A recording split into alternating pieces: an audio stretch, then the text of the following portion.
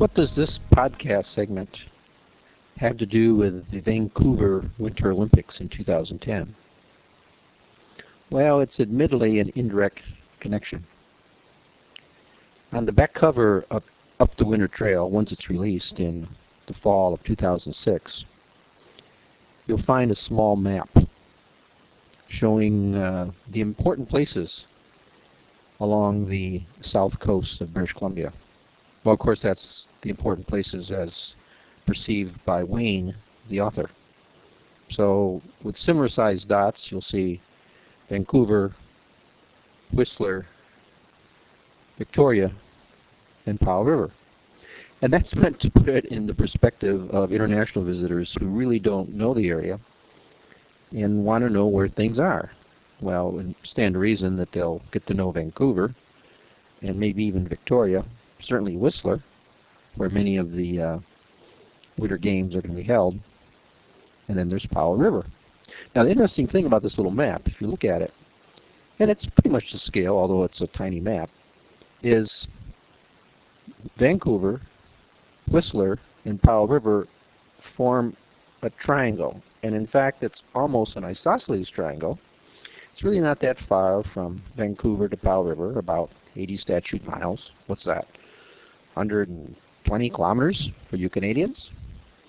And the triangle shows that going from Vancouver to Whistler is almost as far as going from Vancouver to Powell River, or from Whistler to Powell River.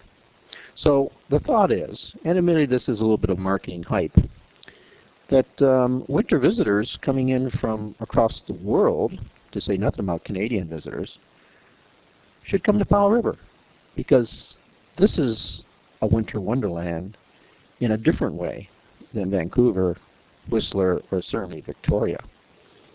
The remoteness of the region. Yes, getting here from Vancouver or certainly from Whistler would be nice if it was a straight shot, but by ferry it's a little bit lengthy. But what we have here, even if Powell River does nothing else special for the Olympics, and I'm sure Powell River will be doing lots of special things for the Winter Olympics in 2010, but even if Powell River did nothing for the Winter Olympics besides being there, it's a place where international visitors, because they're coming for winter sports, could see a true remote winter wonderland region. So the thought is, maybe this entire book, although that was not its purpose when it was originally written, will give the international visitor a preview of what Powell River will be like if they come to visit. And of course, we hope they do. Now, this is the preface to Up the Winter Trail, still not written, but soon to be published. And it paints a rather strange picture of the border crossing. And in fact, border crossing will be a real ease for international visitors in 2010. I'm sure of that, because already the immigration authorities are working towards that goal, and it's already a speedy, simple process. But of course, if you're a visitor, you're always a little bit apprehensive, and maybe you should be. But if you're an international visitor right now listening to this, planning to come to the 2010 Winter Games and come visit Powell River's Winter Wonderland, be assured that your luck as a visitor will be better than mine. This is the preface to Up the Winter Trail, entitled Canadian Visitor. So convince me, says the steely-eyed blonde woman dressed in an immigration uniform, her shirt covered by an intimidating bulletproof vest. What evidence can you provide? Convince me that your permanent home is in the United States. I thought I was already in Canada when I cleared the entry gate at the Peace Arch near Vancouver, but I was wrong. If I had continued to drive, I would have been in Canada, but instead, I committed the ultimate error. I pulled into the public parking area just past the gate and walked into the immigration office to ask a question. I am now in the no man's land between borders. Well, I have a home in California and I'm self-employed there as an author and publisher. I answer with my best face of false confidence.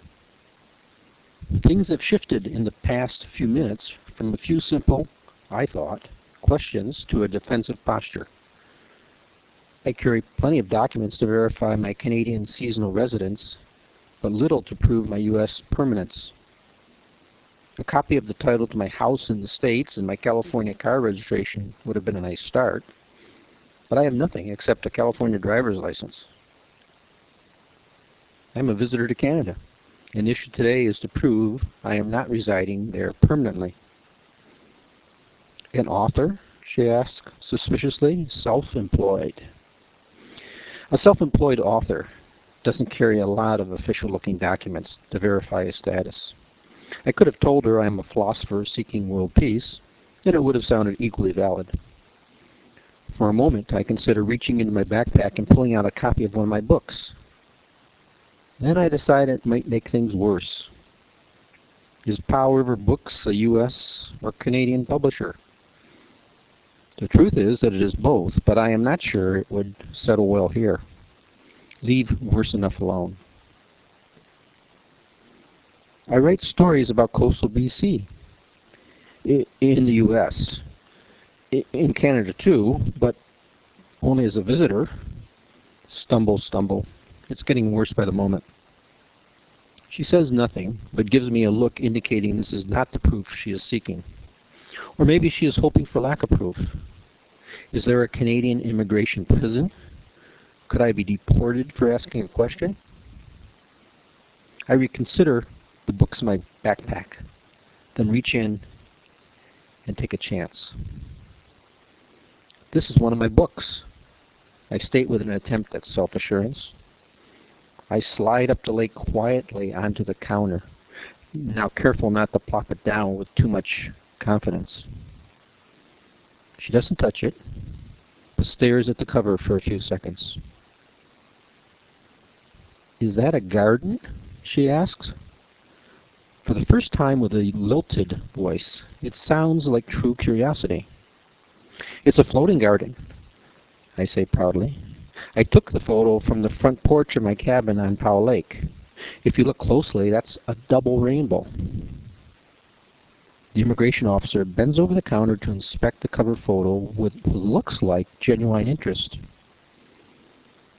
I reach down and flip the book over, slowly now. And that's a picture of my cabin, a floating cabin.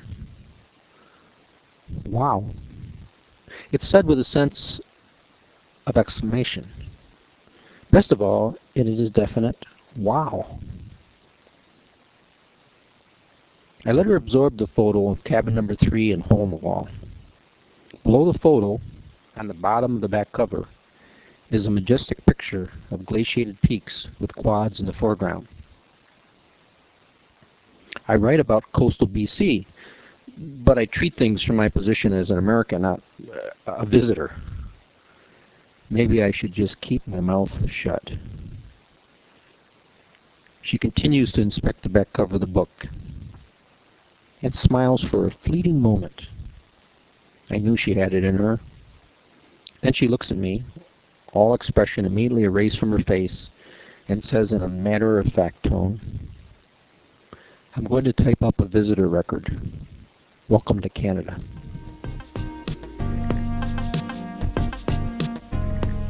As the author of the Up the Lake series, I thank you for listening to this podcast, and I invite you to check out the recently overhauled Powell River Books website at www.powellriverbooks.com.